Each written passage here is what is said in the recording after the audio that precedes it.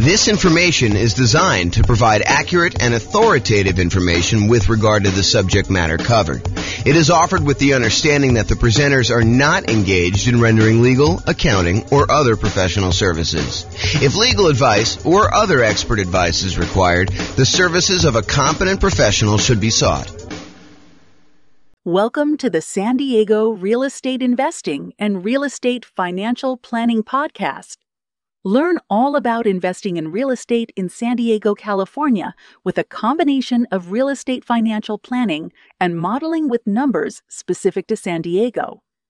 Plus, syndicated, more generalized recordings of live and pre-recorded real estate investing classes. Not all of them specific to San Diego. Be sure to stay tuned after the podcast for a message from our sponsors.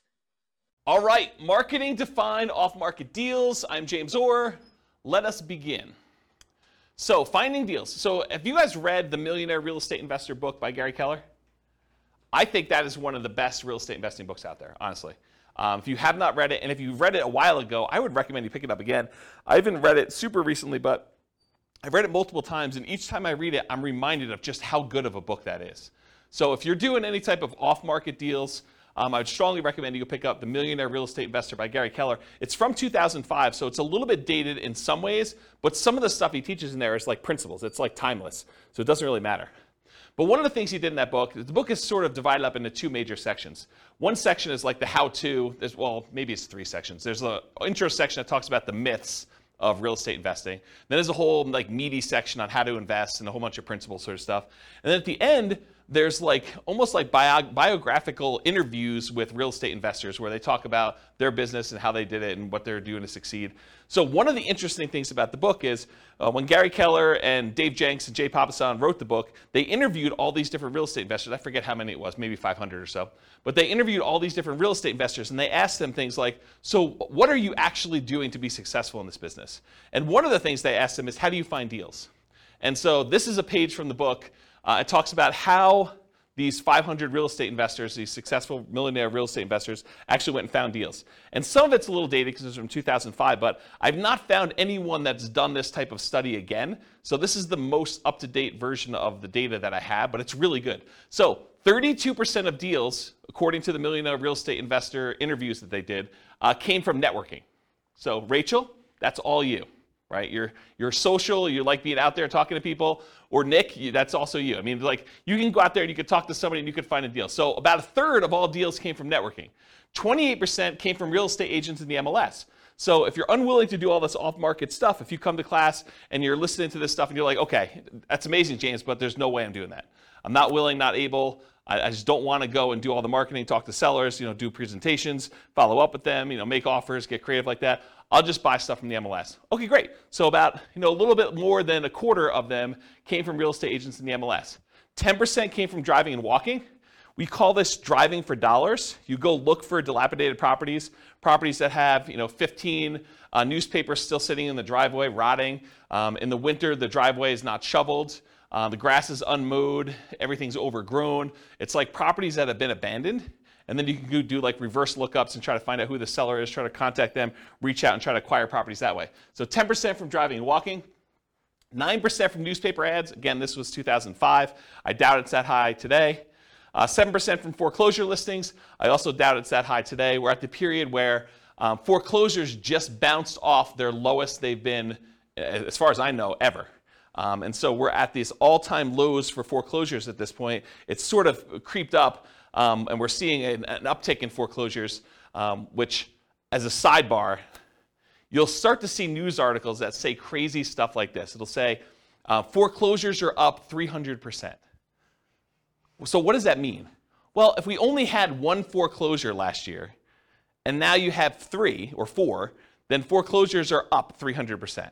So you got to be really, really careful when you hear crap like that. Understand what the numbers mean. So if you had a really, really low number of foreclosures and now it's up 300%, yeah, and you want to look at historically how it relates to, what you've seen. And it's not just that, yeah, it's gone up 300%, but there was 300% from almost nothing, right? So that's where we are right now, is that we were at almost nothing. We were in this unbelievably hot real estate market after we kind of dropped interest rates with COVID and everything like that. And the demand for properties was insane. You see 20 offers on a property. And so it's really, really hard to have a foreclosure when, even if you're behind on your payments, you go list it with a real estate agent, and over the weekend you get your property bid up and you're able to sell it and walk away with money.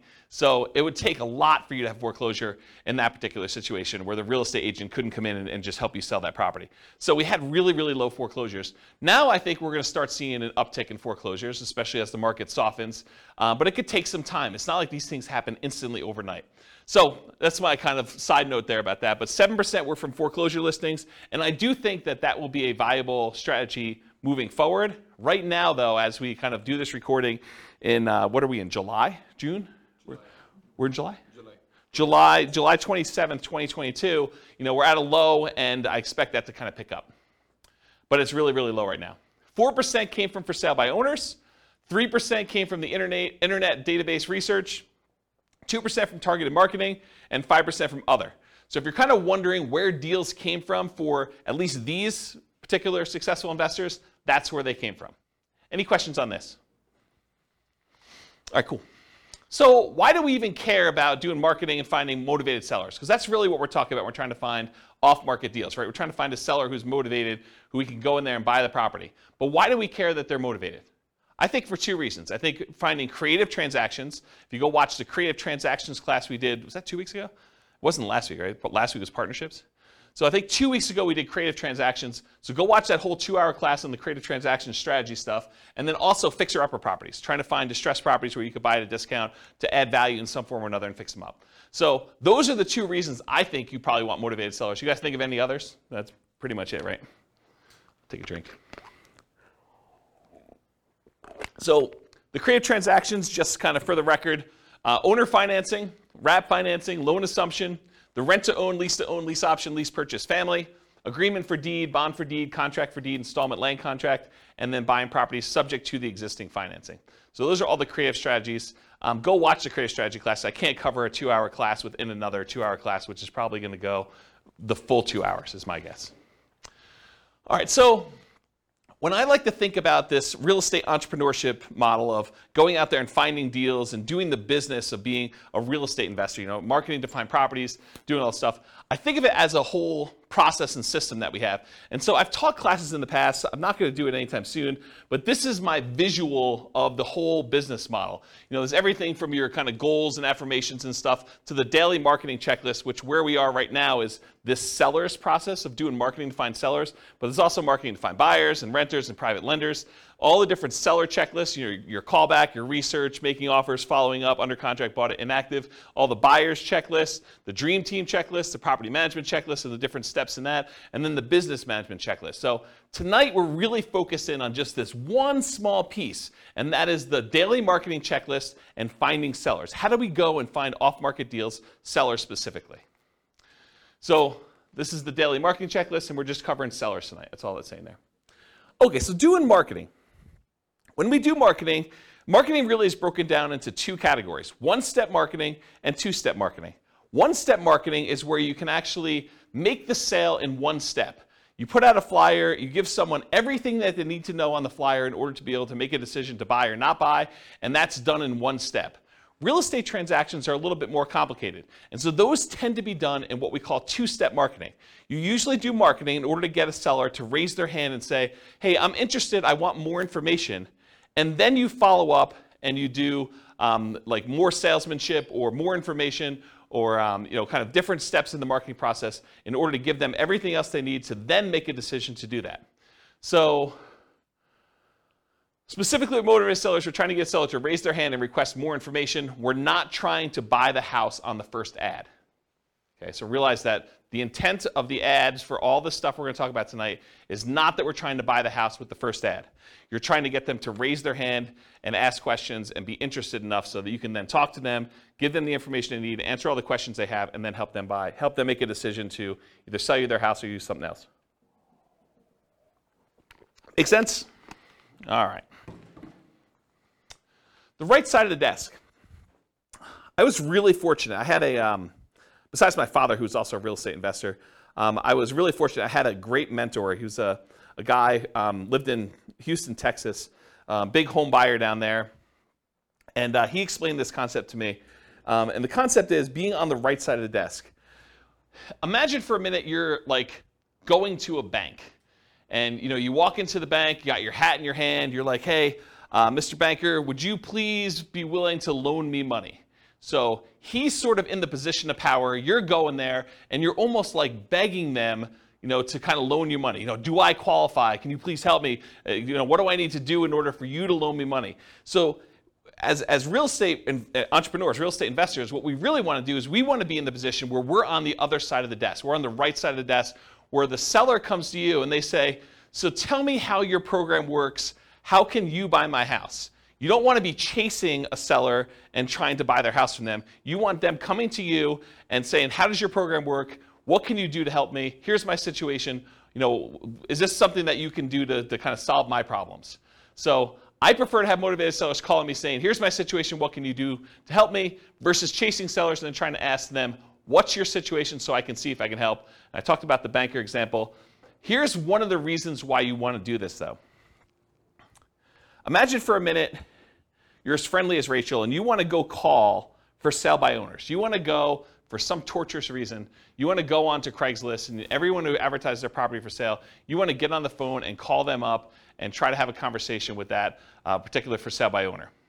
And you really want to buy properties creatively. You want to buy property, subject to or with wrap finance, where they basically leave their loan in place and you take over payments on their loan.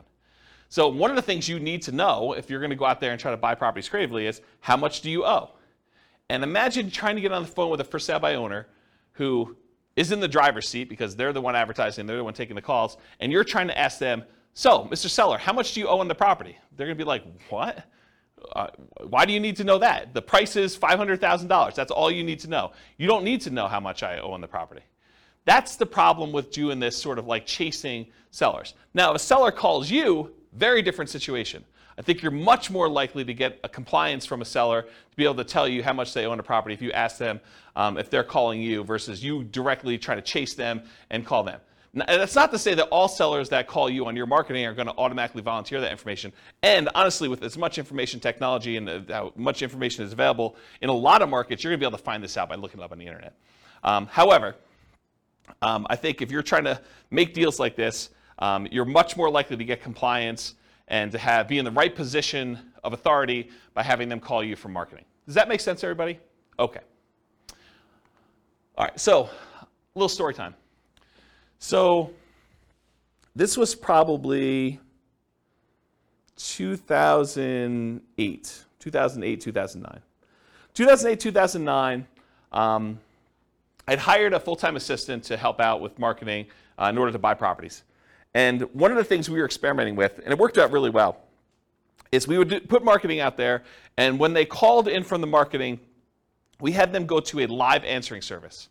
And so they can call 24 hours a day. The answering service was staffed. It was like one of those, like, if you're a medical doctor or something like that, and you want like an after-hours call center where they're willing to take messages, and it's that sort of like answering service thing. And you can give them a list of questions you want them to ask anyone who calls in, and they write down the answers and they send it to you. I think it was by email at the time, and then sometimes they even record the calls and they'd send you the recording of it. So I was like, okay, let me do some experimenting, and this is what we ended up doing. So when we did like marketing out there, I think we were doing mostly postcards at the time. We did postcards out there, and then when someone called in the postcard, they got called into the answering service. And the answering service would ask these 3 pre-qualifying questions to someone when they first called in. This was completely the first contact they ever had, okay? So imagine you're like, someone who received the postcard that says, we're interested in buying houses, and this is the answering service, and these are the questions that they're getting asked. So the question number 1 was, are you interested in selling a home? So they call in, they're like, hey, is James there? And they're like, nope, sorry, James is not here. Are you interested in selling your home? Okay, and if they said yes, they say, great. Do you own your home free and clear, or do you have a mortgage on it? Oh, I have a mortgage on it. Well, great. Are you looking to sell the property for what you owe? So within 3 questions of calling the answering service, we had basically made an offer to the seller calling in to see if they wanted to sell their property for what they owed. And if you're trying to buy properties creatively, subject to taking over existing debt, or if you just want to know like what they're willing to accept, if there's some motivation there, a seller who's willing to sell their property for what they owe is, in my opinion, a sign of motivation. And so this was a way to pre-screen sellers to sort them by motivation. Not to say that the ones that answered differently wouldn't also be deals, but these are potentially greater quality leads. Does that make sense, everybody? So this was a really quick way to do that. And I think if I were going to do a lot of marketing again, this might be one of the ways I'd set it up. Okay, so let's talk a little bit about some philosophy. So as a backtrack, before I talk about philosophy, this class is set up in the format of a lot of pre-information about marketing, strategy, philosophy, how things work. And then toward the end, there are lots of examples of marketing pieces. I'll show you a whole bunch of different postcards so you can get a feel of actually what people are sending. I'll give you some examples of door-to-door flyers type stuff, Post-it notes. I think I have some bandit sign examples in here. So you'll get a feel of some different marketing stuff in here. But first, before we get there, I'm going to set up a whole bunch of baseline stuff that I think you would benefit from knowing before we get to the examples. Okay, so this I'll outwork you mentality. Here's a quote here. It says, "Demand more from yourself than anyone else could ever expect." I think it's one of the basketball players. Anyone know what the basketball player was that said that? I should probably go look it up. But it was one of the basketball players. I think that he basically said, I'll demand more from yourself than anyone else could ever expect.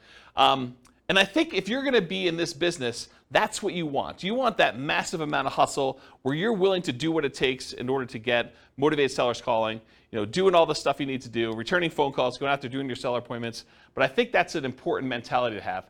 I think you should develop multiple streams of motivated sellers. Don't just pick the cheapest one. Because I think what happens, and this has happened to me in multiple businesses, because I didn't learn the lesson the first time or the second time, but you don't want to go and just do one type of marketing and rely on that one type of marketing in order to bring you deals. I think you want to have a set of different strategies that all bring you deals. That way, if one of the marketing systems dries up and goes away or becomes illegal or just doesn't work anymore, is not as effective, is not cost effective anymore, then you have these other 2 or 3 to kind of rely on in order to do stuff. In my opinion, the most dangerous number in business is 1. I'll tell you the story of 72 in a second, but I'll tell you how I learned this lesson. So, I'm trying to think of how far back I need to go to tell you this. So back when I was doing real estate investing, I started off, this is probably also 2007, 2008, maybe even 2009. Somewhere in there, I was doing ads on Craigslist, and in my local marketplace, I could put up an ad on Craigslist, and if I renewed that ad every 3 days or so, I could expect to get a certain response rate. And I figured out to myself, hey, look, if I'm getting whatever it is, 1 or 2 calls a week by putting up this one single ad on Craigslist from sellers, then I could expect to do X amount of business. And I was like, but I really want to do Y amount of business, a lot more than what X was. So how can I go increase how many leads I'm getting from these sellers? And so I thought to myself, well, I could go post up twice as many ads, but you're already on there. You're kind of like fishing in the pond already. Maybe you put 2 fishing lines out, and maybe it works better. But I did some testing, and it didn't really work out the way I thought it was. I would get really good response on one, but if I did more than one, it just seemed like I was spamming Craigslist and doing it more than once. However, I could say, hey, look, I'm doing this here in Fort Collins. Couldn't I go and expand into Denver and put up an ad and actually do ads in order to find sellers in Denver? And the answer was yes. So I could go do Fort Collins and I could do Denver. I was like, well, if I'm going to do Fort Collins and Denver, why don't I go and do Colorado Springs as well? So if I do 1 in Fort Collins and maybe I'm getting 2 calls a week in Denver because the population is a little bit bigger. Maybe I'm getting another 1 in Colorado Springs or another 1 if I go to Pueblo. And I'm like, well, why am I just limiting myself to doing this in Colorado? Why don't I go and do an ad in Miami or something like that? And so I was doing all these different ads in all these different cities. And this is how we actually ended up doing the largest wholesaling company in the US. We were in 280 markets doing this wholesaling stuff. Is we were getting deals in all these markets and then marketing them and kind of selling contracts or in some ways monetizing them. And so the challenge with this particular model was I was getting really low cost leads by doing this type of marketing. The challenge was eventually Craigslist didn't like it, right? Craigslist did not like the idea of us posting ads in all these different cities, and it was really a problem. But I was relying on one source of leads. if I had been doing Craigslist and direct mail and some voice broadcasts or whatever else, like all these different strategies we're going to talk about tonight, if I could have done all those, I could have been much more successful if Craigslist had shut down. But by Craigslist shutting down, we really had to push in order to keep doing it and get very creative in how we were going to solve this problem, when in fact I probably should have just gone and did some slightly different marketing in order to make it work. Does that make sense as to why I'm telling you the story about, don't just stick with one model because it's problematic for your business? Okay. So the story is 72. I'm going to kind of butcher this story. It's from Dan Kennedy, who's a famous marketing guy, not specific to real estate, but he's a famous marketing guy. And he tells this story about a dentist. And the dentist goes to a brand new town. He's never lived there before. He goes to town. He sets up a brand new dental office, and he crushes it. He's able to start this business. He operates it for a year or two, and then he ends up selling the business, packing up, moving to another town, and doing the same thing over and over again. And eventually, the dentists in the town that he kind of went to were like, hey, how is it possible that you're able to come to town and generate so much business and, really show us up by doing all this marketing, stuff like that? And the dentist says, well, I don't know one way to get 72 new patients every month, but I do know 72 ways to get one new patient every month, and I do all 72. And I think that's more the philosophy you want to have in real estate investing.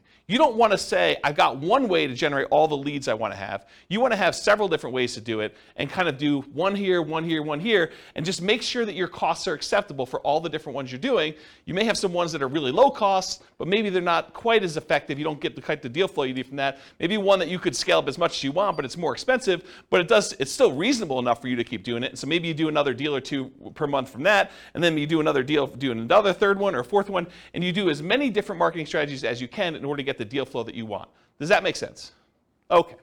All right, so how much to spend on a marketing test? There's lots of exceptions to what I'm about to tell you, but here's how I think about it. If you're trying a new marketing method, how do you know if it's successful? How much should you spend to find out if that marketing method works? You spend the amount of money it would typically cost you to acquire a deal, and you see if you acquire a deal. So if you say to yourself, look, I'm willing to spend $4,000, $2,000, $5,000, whatever it is for you, in order to acquire a deal that meets my investment criteria, and I'm going to go test a new marketing method, I need to spend that much money, whatever is acceptable for me from other marketing things that I know are working, that I'm finding deals with, in order to see if that generates deals for the same cost or better. I think that's a really good just rule of thumb for you to get there. So if it costs you $5,000 to do it, and now you're going to do a sponsorship ad on the newspaper, the newsletter thing for, a certain neighborhood or something like that, and it costs them, $500 a month in order to do this thing on the monthly newsletter, well then realize you got to do it for 10 months to see if it's effective. You can't do it for 1 month and say, this didn't work. Or you can't do it, and if you get a deal the first month, you can't say, this did work, right? You got to look at it over a period of time and see that if it's consistently performing for you. And ideally, you don't look at your cheapest method. You don't compare a new test you're doing to the least expensive way you can acquire a deal. You could argue that you probably should do your most expensive, acceptable one, right? The one that you're saying, okay, I don't like paying this much, but I'm willing to pay this much to test this new marketing thing and see how it performs over time. And if you're going to do free stuff, if you're going to do, calling for sale by owner or, door knocking or things of that nature, make sure you put a value on your time. Don't just say it cost me, $27 in gas, but not count that it, took you 40 hours of time to do that. You got to put a reasonable cost on your time to see if this is effective. All right, any questions on how much to spend on a marketing test? Cool. All right, here's some other additional marketing beliefs. There is no failure, only testing and feedback. That's from neuro-linguistic programming. It's a kind of philosophy of neuro-linguistic programming, and I think it applies to marketing as well. You don't fail doing marketing, right? You do a marketing test, you say, did I get the result I wanted? No. Okay, now I got feedback. That particular way of doing it, that headline, that particular marketing piece, this particular group of people that I marketed to, that did not work. I got feedback on it, let's change something up. Maybe it's the message, maybe it's the people, maybe it's the media I'm using. Quote from Tony Robbins, there is no such thing as failure, there are only results. Similar idea. Thomas Edison says, our greatest weakness lies in giving up. The most certain way to succeed is always try just one more time. If you're not making the money you want and you have a reasonable profit margin, which you do in real estate investing, then you have a marketing problem. That's the challenge you have. So will it work? No one knows until you test. Marketers do know this. You have to test in order to find out if something works. You change one variable, you test again. One of my personal biggest aha moments was discovering if I wanted more motivated sellers, I needed to do more marketing to have them call me. It was like, I know how to generate a motivated seller call. Why am I not spending the money to do the marketing? Once I got that, I'm like, this just makes perfect sense. It's like money in one side, calls out the other, put a little time between them and a little bit of work and effort, deals on the other end. So hold your marketing ruthlessly accountable for results. This implies you are measuring the results you're getting. You have to actually measure and keep results and know what you're getting. I personally believe you need to get good deal flow, have enough deals coming across your desk so that you could see a reasonable number of deals and start sifting and sorting. You're not trying to convince all sellers. And we'll talk about this when we talk about lazy and poor marketing, but the challenge when you're not willing to spend money and have enough deals coming across your desk and you're doing like poor type marketing where you're willing to put in time and effort into it is you work so hard to get a seller that when you finally find one that's motivated, you try every possible way to make that deal work. But sometimes the seller is motivated, but the numbers or the deal just doesn't make sense.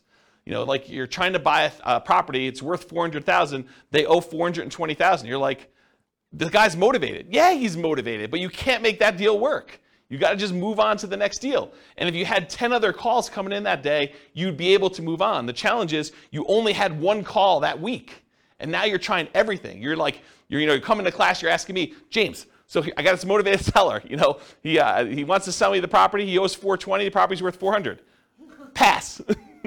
That's my solution. It's like I'm not trying to get creative and make a non-deal a deal for you, right? But if you had 9 other calls that day, then you move on. Otherwise, you're like, there's got to be something in here. What's the old joke about the kid and the pony? There's got to be a pony in here somewhere, something like that. I don't know. Anyway, so stop trying to convince all sellers. You're not trying to do that. You're sifting and sorting sellers. Start focusing on emphasizing solutions you can offer that would be good solutions to you and good solutions to that seller. The language of, well, here's what I could do. Would that work for you? Makes a lot of sense. Only 25% of leads are legitimate and should advance the sales. And that's from Gleanstar Research. Only 25% of leads are legitimate and should advance the sales. Not every one is going to be a good fit for you. You're not trying to have a 100% conversion rate. That is not your goal. We'll talk about conversion rates in a little bit. All right, feast and famine. You got to keep the pump primed even when you're drinking from the fire hose. Don't turn off the marketing and then turn it back on when things die out, because it takes time to get everything going again. You want to keep your motivated seller pipeline filled. What I did is I figured out my numbers, and then I sent out enough marketing to get 1 call per day, my ideal pace. That's the pace I wanted to work at. So I figured out, after doing it for a little while, hey, look, I get about a call for every X number of postcards I sent out. I think it was like 140. I think that was my number. So for every 140 postcards I sent out, I would get about 1 phone call. And sometimes you'd get like lingering ones, but that was like the 1 phone call within a reasonable amount of time. And then you get the lingerers who saved it and they call you 6 months or 3 years later. Okay? Which you do, you get those. You get a little bit of like build up over time. But I was like, hey, look, if I want to call a day, I send out 140 postcards. So you don't have to do this, but I wrote software where I had the list of people I was mailing in a database, and I just exported 140 of them a day straight to Click-to-Mail. And I would send out the postcards that way.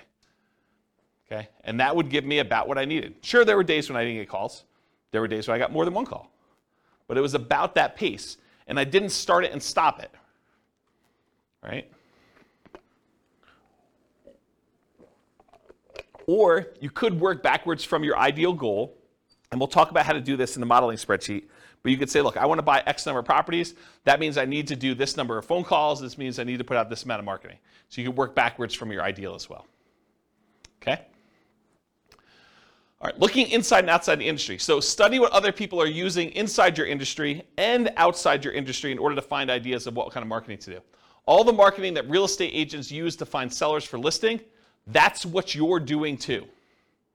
If you ever thought about it that way, real estate agents are trying to market to find sellers who haven't yet raised their hand and say, I want to sell my property. And they're trying to find those so that they can help them sell their property and get retail price. You're doing the same thing. You're trying to find sellers that want to sell properties. Your criteria for what is a seller that you can help is probably different, but you're still doing the same type of marketing. Or real estate agents sometimes are looking for buyers, which you might be as well when you get your property, or tenant buyers, or tenants. So you can look inside your industry for ideas. But don't just get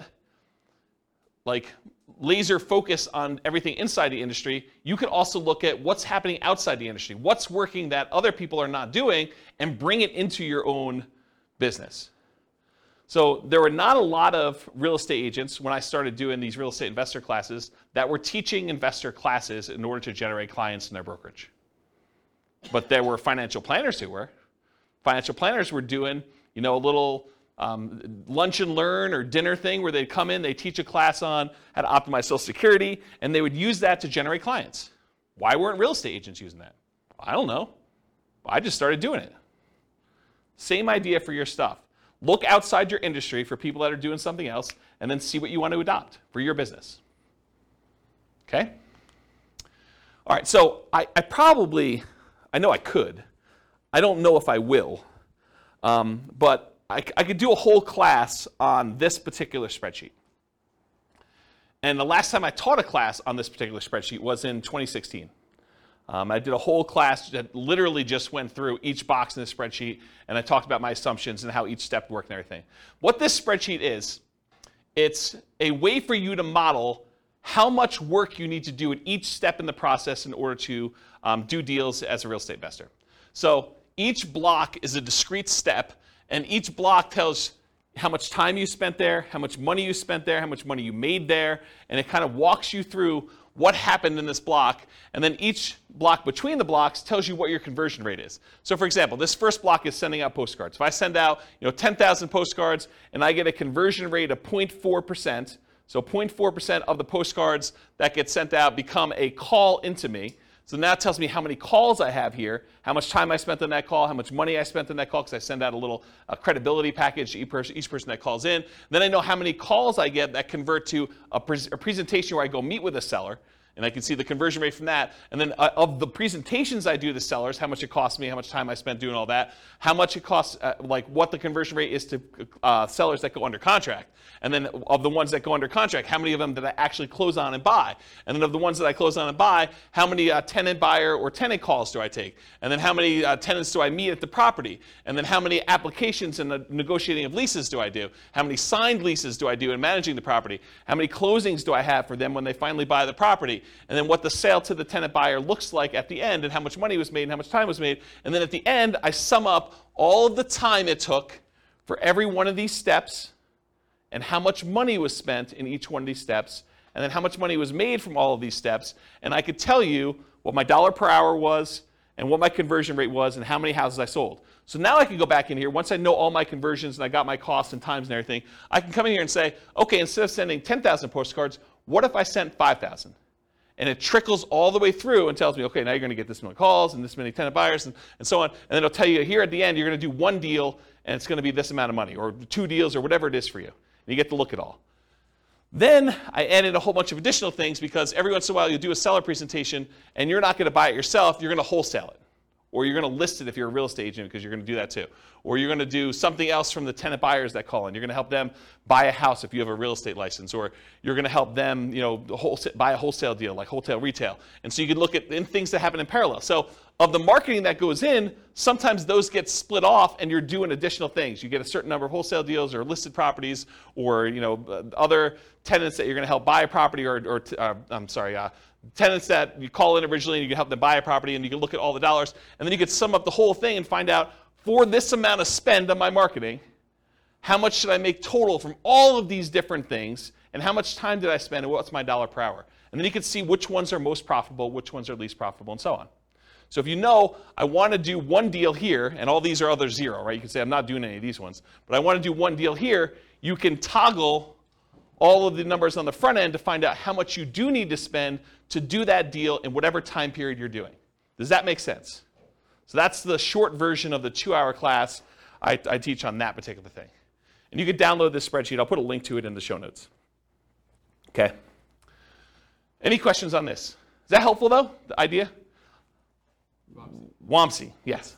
So my question is, so this is just for one marketing strategy when you post postcards, right? So this can be duplicated to multiple strategies, right? Yes, Wamsi. So the question was, in the one that I'm showing on the board, it is for one marketing strategy, postcards. You could do postcards and add another box for door-to-door flyers or for doing pay-per-click ads or doing search engine optimization. But you need to figure out what the equivalent time and money spent is and all that is. And then you could have them all go up and add into this field initial calls.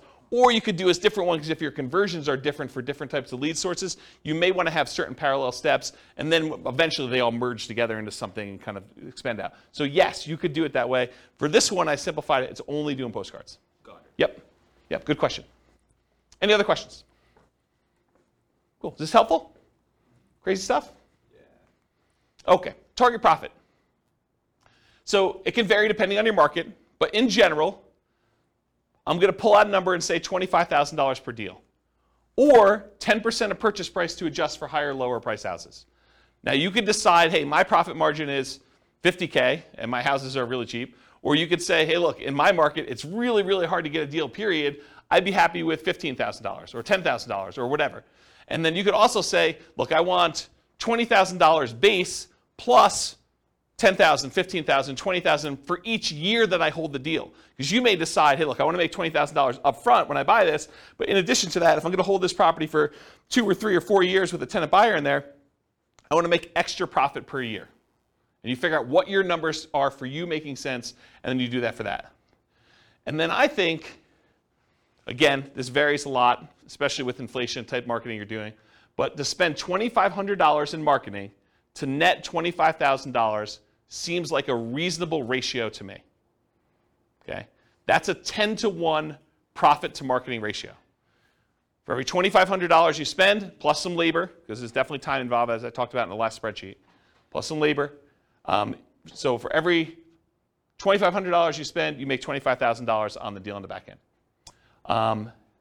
For every $100 you spend in marketing, make 1,000 is another way to think about it. In a more normal market, maybe your numbers go up to 20-to-1. So $2,000 for every $100 you spend. And in really, really hot markets, it might be worse than that, right? You may have to spend more money in order to get a deal and still only make the $25,000. Okay? Any questions?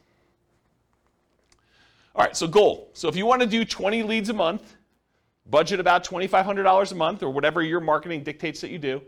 You buy one house per month. If your goal is 40 to 60 leads a month, you budget $5,000 to $7,500 a month. You buy 2 to 3 houses per month. Now realize inflation, how hot or cold the market is, market temperament, may force these numbers up. Okay? Occasionally, someone will come to class and they'll be like, James, $2,500. I wanted to do nothing down deals. $2,500, that seems like a lot of money to do a deal. Well, if you were going to go buy a regular property and do a regular loan, just to get the loan, the cost to do the loan could be $2,500. Not including anything else. I mean, you're probably still doing a lot of these costs if you do it, but you're going to have inspection stuff if you're going to do inspections on a property. You may have an appraisal done. May not have an appraisal done if you're just doing something creatively, but to do that. What's an appraisal run these days? $800, $900, somewhere in there? Just to do that, right? So $2,500 seems like a deal. Any questions on this? All right, motivated sellers for lazy and poor folks. So lazy methods are more time than money. You have more time than you have money. I'm sorry, lazy method. I was like, that doesn't make sense to me. Lazy methods are more money than time. I was like, yeah, that doesn't make sense. So more money than time. You're willing to spend money because you're unwilling to do manual labor in order to find motivated seller leads. It's easier to scale up in size. You just spend more money, you get more leads coming in. It's harder to scale up when you're doing poor marketing methods because you have a limited amount of time that you can spend. Okay? You sift and sort for great deals. You get enough leads coming in where you're just basically saying, this is what I can do to help. Does that work for you? They say no. Great, you follow up, but otherwise you move on. You're not trying to force a deal. With poor methods, you have more time than money, and you're willing to invest that time to find motivated sellers. It tends to be time intensive and therefore harder to scale. You tend to want to work or overwork every lead, leading you to try to make non-deals or bad deals into deals. There is some overlap between the two. One example is bandit signs. If you buy bandit signs, which are relatively inexpensive, and you go out there and you're manually putting them in yourself, driving all over town and doing 10 hours worth, that's more a poor marketing strategy. If you buy bandit signs, you hire someone else to go do it for you, that's more of a lazy strategy. Okay? All right, so here are the lazy methods. And I'll tell you which ones I've done. Billboards and bench signs. I have not done that. But you could go get a billboard that says, we buy houses, call this number. You could get a sign on the bench where people are waiting for the bus that says, we buy houses, call this number. Car signs, I've not personally done this. I know a bunch of clients that have. But you basically get one of those magnetic stickers or one of the car wraps that basically says, we buy houses, call this number, we'll buy your house. We'll take over payments, whatever you're doing for your thing. We'll talk about marketing headlines here in a little bit. I've not personally done car signs, though. Direct mail, done a ton of direct mail. You could do postcards, you could do handwritten letters, you could do regular letters, you could do oversized postcards, you could do saturated mailings, geographic saturated mailings to entire postal areas. You could do targeted mailings to foreclosure properties. You could do ones to recently divorced people, bankruptcy, probate. There's all sorts of things we're going to talk about here toward the end. Websites, pay-per-click. I think I did some experimentation with pay-per-click early on, but I haven't done much with it. But you can do you could go onto Google AdWords, and you could pay Google to come up when someone searches for, sell my house fast in whatever your marketplace is. Voice blast and text blast, so you can actually hire a service, upload a bunch of telephone numbers for property owners in your area, and basically say, I'm interested in buying, or I'm interested in buying your house. And do that. You could do it either via text or you could do it via voice broadcast. I never did text. I did a bunch of voice broadcasts for a period of time. So we would do voice broadcast messages to answer machines and live answers. So we had two different messages. And then if people were interested in selling their house, they'd either leave a message or contact us back, call us back at a number. Newspaper advertising. I did a ton of newspaper advertising. It's actually one of the more effective ways in some cases. We would do ads in the paper, just like classified ads. We also there was like a monthly publication. Is it Fort Collins Forum? Does anyone know? It was like an old newspaper. I think it was called Fort Collins Forum. And we'd have like a half-page ad covering the full front half of a newspaper ad, and we'd buy that each month. And that was pretty effective. But it's harder to do newspaper these days. Radio and television ads. So I didn't actually do this, but my friend Brent, who I told you about in Texas, he actually, at one point, before he died really tragically, a long time ago, about a decade ago. But he actually acquired the rights to WeBuyHomes.com. I don't think he had WeBuyHouses.com. I think he had WeBuyHomes. And then he had 1-800-WeBuyHomes and 1-800-WeBuyHouses, which is the same phone number because it stops at like HO. So it basically had the telephone number and that. And what he was doing is he was licensing out the rights to different marketplaces to do that. And he had a professional video done and professional radio spots done. And you could run these. You don't have to do any customization because it's the same number. But you basically run that ad in your local marketplace, and then the number calls through, and based on your location from where you're calling, the telephone rings into your office or wherever you want it to go. You basically had them direct where you want it to go. And so he did a bunch of television stuff. I didn't personally do it, but that's one of the things he was doing. So you could do radio and television ads. You could also do Yellow Pages.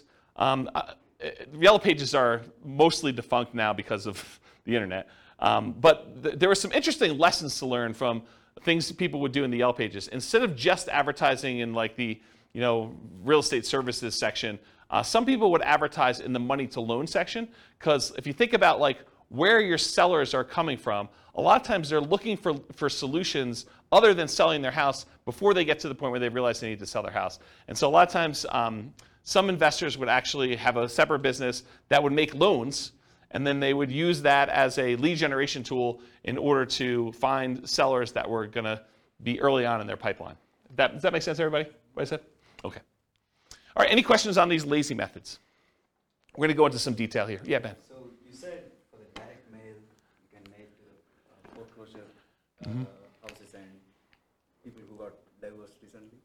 How do you get to know that information? The list? Yeah, I'll give you some sources for lists here in a little bit. Yeah, these are places you can buy them. Yep. So the question was, where do you get the list for people going into foreclosure or people that had a bankruptcy or something like that? And you can buy it from list brokers. Yep. Okay, any questions on lazy methods? We're going to go into some detail on mostly direct mail. I think that's mostly what we're going to cover from tonight in detail. Any other questions on this stuff? All right, cool. So here's some of the poor methods. If you're willing to put in more time, bandit signs as an example, although I told you if you want to do bandit signs and make them lazy, you can actually pay someone to do them. But bandit signs are those yellow corrugated plastic signs that go out there. You may have seen them, says, lose weight now, or, you'll see them in new construction neighborhoods where people are advertising, sign up for this internet service or sign up for Comcast or Xfinity or whatever it is. So you'll see those types of signs, or you'll see them sometimes for like churches. They'll say, church service, and they'll kind of use those. But you could use them that says, we buy homes, we buy houses. I'll show you some examples of those. And then you go out and you put them into major intersections. They'll disappear. They're disposable media. Don't think that you put it up there, it's going to last there for months. You'll put it up there, and maybe you'll get a couple hours if it's a really busy intersection, and the sign police are not out doing that. Also, depending on your area, they may be illegal, just so you know. And you may get a call from, the police or code enforcement or something like that telling you you can't put your signs up anymore. We're going to charge you X number of dollars per one you do. Please go take them down or whatever they'll tell you. So realize in some markets it's really hard to do or hard to keep those up. But otherwise they'll disappear. Realize that you're spending the $10 or whatever it costs these days in order to get the sign, plus the labor to go put them up there for a certain amount of limited exposure for whatever time period you have them up. Business cards, I'll show you an example of a business card with a little twist on it here in a little bit. But if you want to see good examples of other real estate investors with their business cards, go to investor meetings and ask them to see their card. Go talk to other investors and ask them if you can have a copy of their card and see what they're using. And there's lots of variations to these. There's some gimmicky ones. There's some like really straight up business ones. There's some more like mom and pop-ish sort of ones. So everyone has their own little variation flavor on how they do their business. Contacting for sale by owners. This is Rachel Special. She's going to call the for sale by owners because she's really social. So she's going to go call for sale by owners. You can go on a Craigslist or any other place they're marketing and just make phone calls, reach out to them, ask them if they're interested in selling their property. If you're interested in this strategy, there's a decent book. Wendy Patton put out a book. This is probably a 15-year-old book at this point. But her book is called How to Do Lease Options and Subject to Deals. And she talks about a strategy of calling for sale by owners and trying to get them to lease option the property to her or buy the property subject to. And in the softer market, I think it would work great. Not something I'm willing to do. I'm an introvert, in case you can't tell. So contacting for sale by owners, that's one of the things you could do. Door knocking. Someone laughing that I'm an introvert? You can go door knocking. So you can go door to door and actually try to buy houses that way. Anything interested in there? Door to door flyers. We'll talk about some examples of those. I'll tell you a story about this. So my father was a real estate agent, and he was the #1 agent in his office using this strategy, using flyers. And so here was his little niche. I'll kind of tell you his little secret sauce of how he kind of became #1 agent in his office. And I think this does apply in some ways to real estate investors, although not the buy side. Here's what he would do. So back when he was a real estate agent, the HUD and VA foreclosure list would come out every, I think it was Tuesday. I don't remember exactly the day now. But I think it was like Tuesday morning. And so what he would do is he would get up at like 4 o'clock in the morning and go down to like a really open, like early coffee shop and get a copy of the latest newspaper with the latest HUD and VA list of properties that were coming out. And as a real estate agent, anyone could market the government's HUD foreclosure and VA foreclosure list. So you can go, any real estate agent with a license could go and market these. So what he would do is at 4 in the morning, with his coffee and his paper in hand, so he would drive around to the new list. Maybe there were 10 properties or 20 properties on there, I don't know, depending on the week. So you'd go look at the properties, so you'd like, oh, this one looks interesting, and this one looks interesting, this one looks interesting. And he'd pick, half a dozen properties or a dozen properties, and then he'd go back to our home office, and he had a copy machine there. And he would he'd hand write out a flyer. He had a flyer template, had like 2 little bald eagle, like U.S. official looking symbol looking things in the corner and said HUD foreclosure, VA foreclosure. If you're interested in buying this property in your neighborhood at, and have fill in the blanks, 1, 2, 3, 4 Main Street, it requires X dollars down and with X dollars down, your payment would be X per month with, you know, your whatever this interest rate assumption was and all this other stuff. So he basically had this like little one-page flyer. And he printed up 150, 250 flyers, whatever it was, that would kind of saturate the area around that particular property. And then as a teenager, I would go deliver flyers all day. And so I'd go out and walk the 200 nearest houses to that particular property with that particular flyer. And on the back, he had all, like, 6 or 7 different properties with just a summary of them in case you're interested in any other ones. And he would just put out, 200 flyers or so per property, 10 properties or so a week, somewhere around there. And he'd sell a bunch of them, a couple a week, where he was just out there doing that. And so if you want to do flyers, flyers can be really effective for finding, in this case, buyers, but it could also be effective for buying sellers as well. We've done some flyer type stuff. Mostly door hangers and sticky notes is what I've tested. I haven't done as much flyering for that stuff. And by the way, I've not done door knocking, personally. Okay, so we'll talk about some sticky note stuff. Driving for dollars, we talked about that, going around trying to find abandoned properties, dilapidated properties. Flyers and free flyers. So the flyer method we've kind of talked about, but the free flyer method I think is interesting enough. So for somebody who doesn't have a lot of money, you can go find 3 other businesses that are non-competing with you, the pizza guy, the car wash guy, the homeowner's insurance guy, whatever it is, and you could get them to each be willing to pay 1/3 of the cost to deliver 500 flyers to a particular neighborhood. And it's 1/3 because you're going to have 4 ads on that page, them 3 and you, but you're not paying. You're kind of riding free by coordinating this all with the 3 different businesses and having the printing done and having them delivered and all that stuff. So you charge them 1/3 of the cost to have all the printing done, all the delivery done, and you're kind of taking 1/4 of the flyer space in exchange for you organizing it. So you can have an unlimited flyer budget if you really wanted to, if you're willing to put in the effort and do manual labor to do that. Okay? Networking, we'll talk about an elevator speech here in a minute, but Rachel loves to get out there and talk to people, as does Nick, and he can go and find deals that way. Real estate agents, that's another way to find deals that doesn't require a lot of money. Posting ads, if you're going to go willing to go on like these websites like Craigslist or places like that, you can put some ads up there. Promotional clothing, the We Buy Houses t-shirts and We Buy Houses, sponsoring the baseball team and stuff like that. You can also find real estate wholesalers and bird dogs who are willing to go out there and find deals, and then they'll sell them to you for a fee. So realize you can go do that.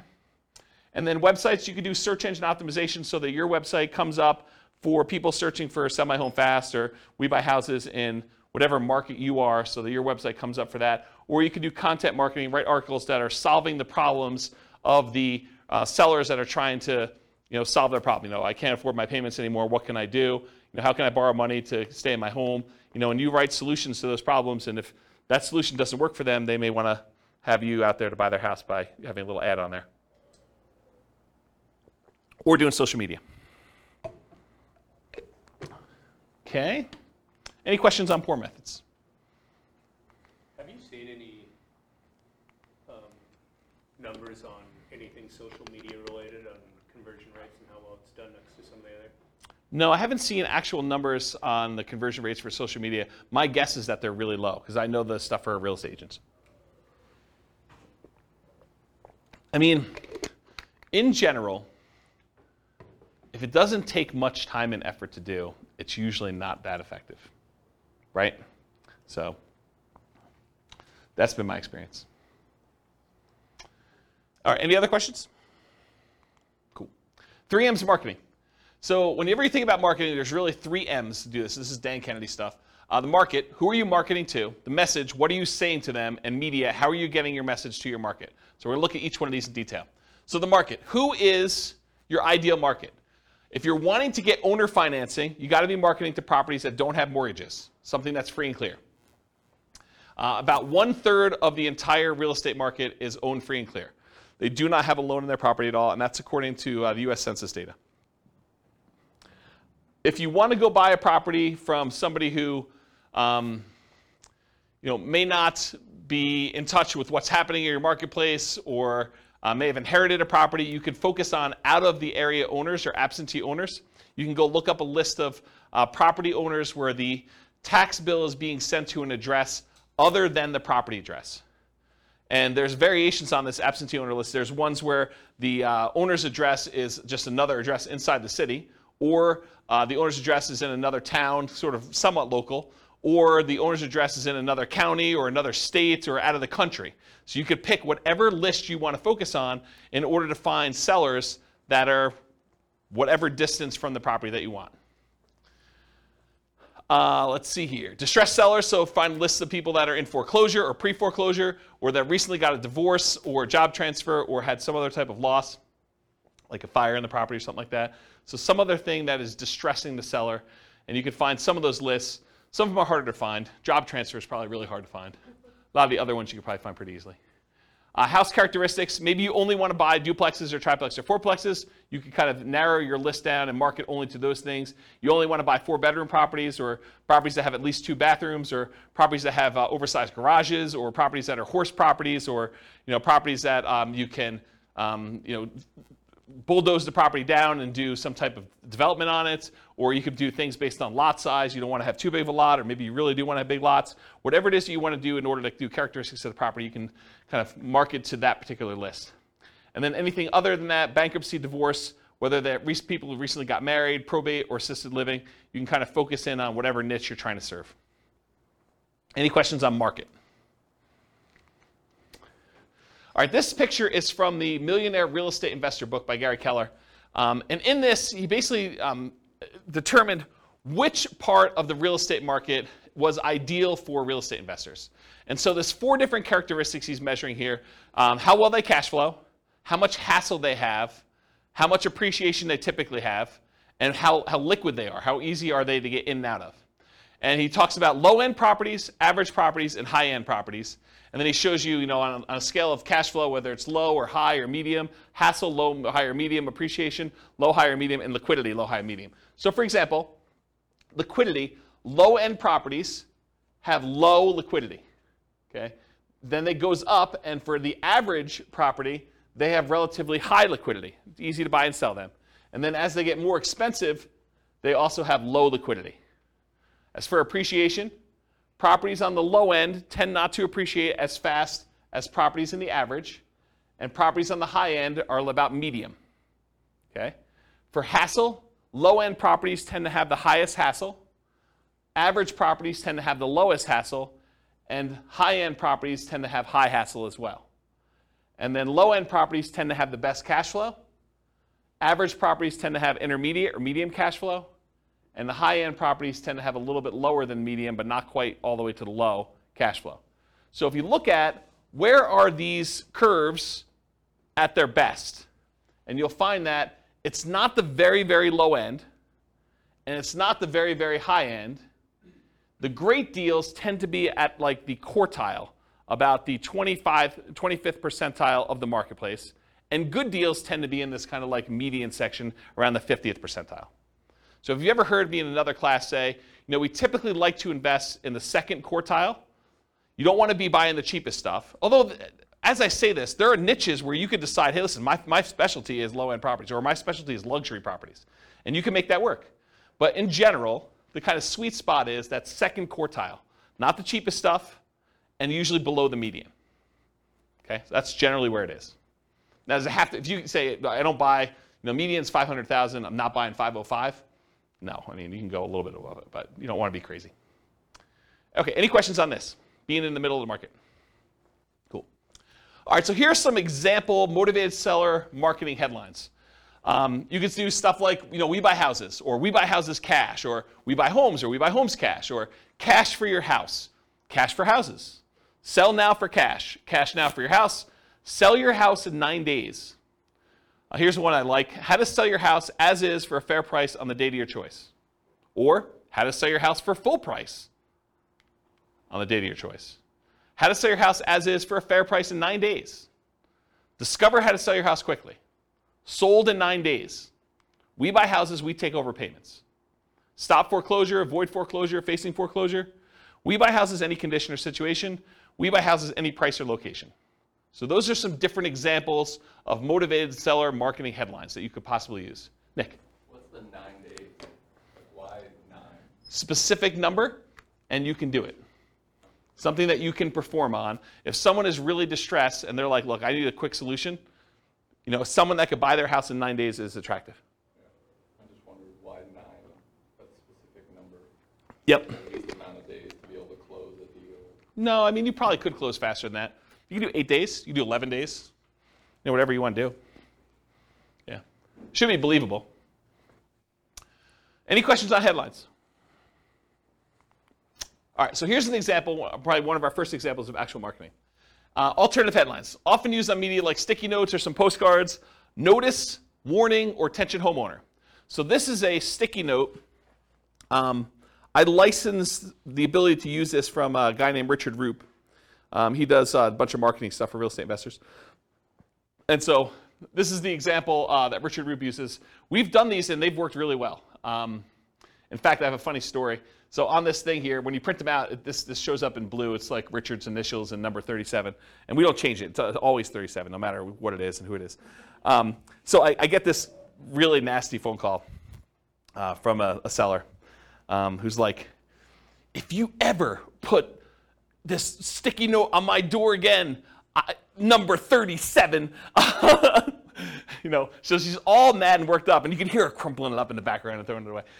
So she's just really worked up. There's only like 3 or 4 really angry people in the world. They just move around a lot, so you'll run into them.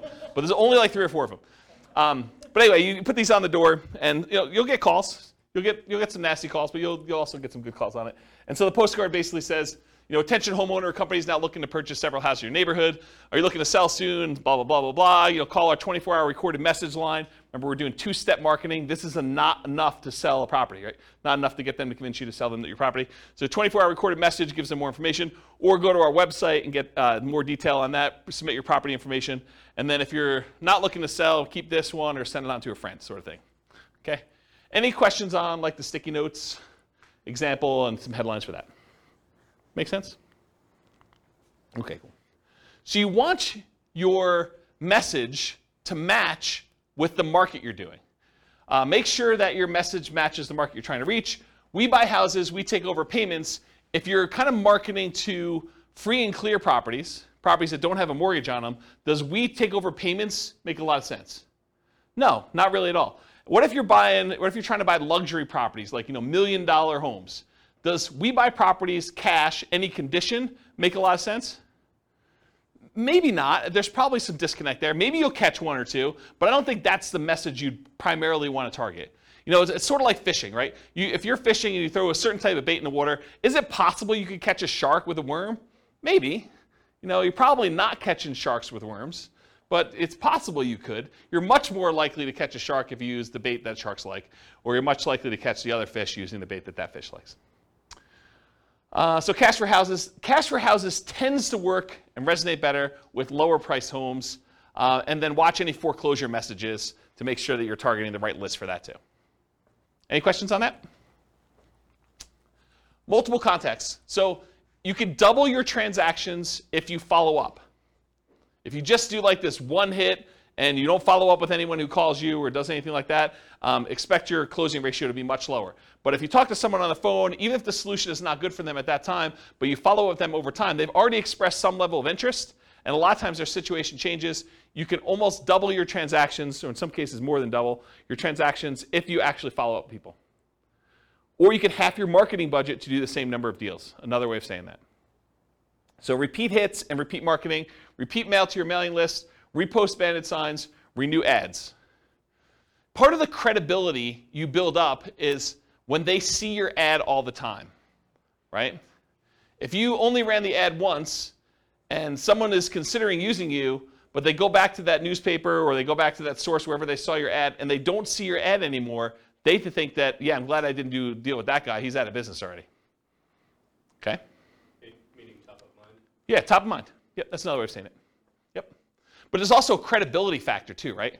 Like if you just disappear, they don't know if you're still around.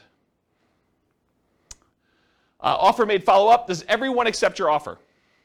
For every offer you make, does everyone accept it? Absolutely not. Nope. So send a thank you note immediately. Put the seller on an automated mailing list for more frequent follow-up. I recommend monthly. This will double your closing percentage. So if you were closing 1 out of 20 before, with proper automated monthly follow-up, you'll close 1 out of 10. Credibility packet and testimonials include a benefit-laden information about how you help sellers, plus testimonials. Often you'll mail this out as soon as the motivated seller calls and we have their mailing address, and then bring a copy with you when you meet the seller for the first time and give them a copy even if you sent them one in the mail and say, here's some propaganda about me in case you haven't seen it. I'll put a link in the show notes to my credibility packet so you can see it. And if you don't have testimonials, if you're just getting started, get regular testimonials from your pastor or some people that you've helped out in another business or anything people can say nice things about you. The better, more specific to real estate is, the better. But if you don't have it, work with what you have. Any questions on credibility packet testimonials? Cool. Commit to improve your response rate in all your marketing. So each marketing campaign that you do is a horse race. You always want to be testing one variable with two options to find out which one's going to win. It requires you to measure your results so that you can improve them. Focus first on testing headlines to get the maximum response. So headlines are the easiest thing to test. It's often the biggest impact. And as you do more testing, be careful of improving response while sacrificing quality, conversion on the back end. For example, you could boost response by saying full price instead of fair price, but it might be at the expense of getting acceptable deals to you. So you can get more calls, but maybe you're not converting as many because you changed your wording. Does that make sense? Okay. More ways to respond tends to increase response. And then other things to test beyond copy might include 800 numbers versus a local number, your website, your email, or your fax. Although faxes are kind of going out of the way, people still use them, especially older people. Any questions on this? Cool. Ratios. So there's 3 different books that I'm aware of that have actually cited how many deals you need to look at, how many offers you need to make to get a certain number of deals done. These are the 3 books. Real Estate Riches by Dr. Dolph DeRoos. It's part of the Rich Dad Real Estate Investor series, Robert Kiyosaki's guy. But the actual author is Dr. Dolph DeRoos. And he talks about the 100-10-3-1 rule. You have to look at 100 properties. You make offers on 10. You get 3 accepted. You close 1 deal. Carlton Sheets, who's been off the air for a while now, his no down payment course talked about the 50-1 rule. So you have to look at 50 properties, talk to 50 sellers in order to get 1 deal. And then the Millionaire Real Estate Investor book by Gary Keller and others, he has the 30-10-3-1 rule. So you look at 30 deals, you make offers on 10, you get 3 under contract, you close on 1. And then Weekend Millionaires, Frequently Asked Real Estate Questions by Mike Summey and Roger Dawson. That book talks about a 30-1 ratio. Look at 30 deals, get 1. Really, if you're looking at the top 5% of properties, you're trying to find the best deals, right? You need to look at about 100 properties in order to find the top 5 properties to do that. If you think about it in that ratio, that's probably another way to look at it. And also, outside the MLS is different than inside the MLS. They're just different numbers. Any questions on these? Yeah. So based on the ratios I see, is it different strategies that these books are talking about, or why is there a discrepancy? Yeah, so the question is, for the microphone, the question is, why are the numbers different for all these different people? I think they're thinking about it differently. I think the types of deals they're doing is different. I also think these aren't exact, right? It's hard to give a number when you're teaching students, because these are all people teaching it in the book, right? It's hard to give a number when I'm the one doing the presentation versus you doing the presentation versus Bill doing the presentation, right? You may be able to close 1 out of 5 because you're amazing. I may be 1 out of 20 because I'm incompetent. And Bill's just sort of between us, right? It could be all over the place. So the numbers are sort of just a general guideline to begin with. And I think looking at them, they're pretty close, right? I mean, they're not that far off. So. But is 30:1, the book that says 30:1 necessarily good than the book that says 50:1? So the question is the book 30:1 a better book than the one that does 50:1? No, I don't think so. And the other thing I'll add about this is, let's say you come to me at a class, you say, James, I don't know what you're talking about 30:1. I'm closing every 2. And what I would say to you is, maybe you're not doing good enough deals. Maybe you're not making your offers low enough where you're getting too many accepted, right? Maybe you should be more selective. So you could go in there and offer full price. I'll pay you full price. I'll get a loan. I'll buy your property. Well, yeah, it's easy to get those accepted, right? Yeah. If you're coming in, you're like, I'll buy you half price. Maybe you're not getting, 1 out of 100. Maybe you're 1 out of 200. But maybe that's okay for you. Yeah, Ben. Just a thought, too, on that. I think when you have a better ratio, maybe you're just doing more targeted marketing so that the leads that you initially get are higher quality leads and make them more expensive, too. Yeah. So they're different kind of deals, too, Yeah, Ben says, maybe you're doing more targeted marketing where you're doing probate lists or bankruptcy lists or foreclosure lists, and you expect your ratio to be higher or something like that. You expect them to be more motivated, and that's definitely a possibility. Yeah. Because Dolph does like 100-unit commercial, 100-unit apartment complex deals and stuff. Yeah. So we're talking about different types of deals in there. Absolutely. I mean, there's lots of variation in this, right? I'm just trying to pull these out of different books to show you at least what some have said. And if anyone knows of, even on the recording, if anyone knows of another book that gives numbers, or even another website that actually gives numbers based on some data, I would love to know about it. So feel free to reach out to me via email. Any questions on ratios? Cool. All right, testing versus buying tested marketing. So you could write your own marketing. I mean, I'll show you some different examples. You can go find a ton online. You can go write your own and kind of use that and test it with your own marketing dollars. And when you do your test marketing, you're testing the market, who you're mailing to. You're testing the message, which is what you're kind of creating yourself. You're testing the media, how you're getting the message out there. And then you're testing your sales skills.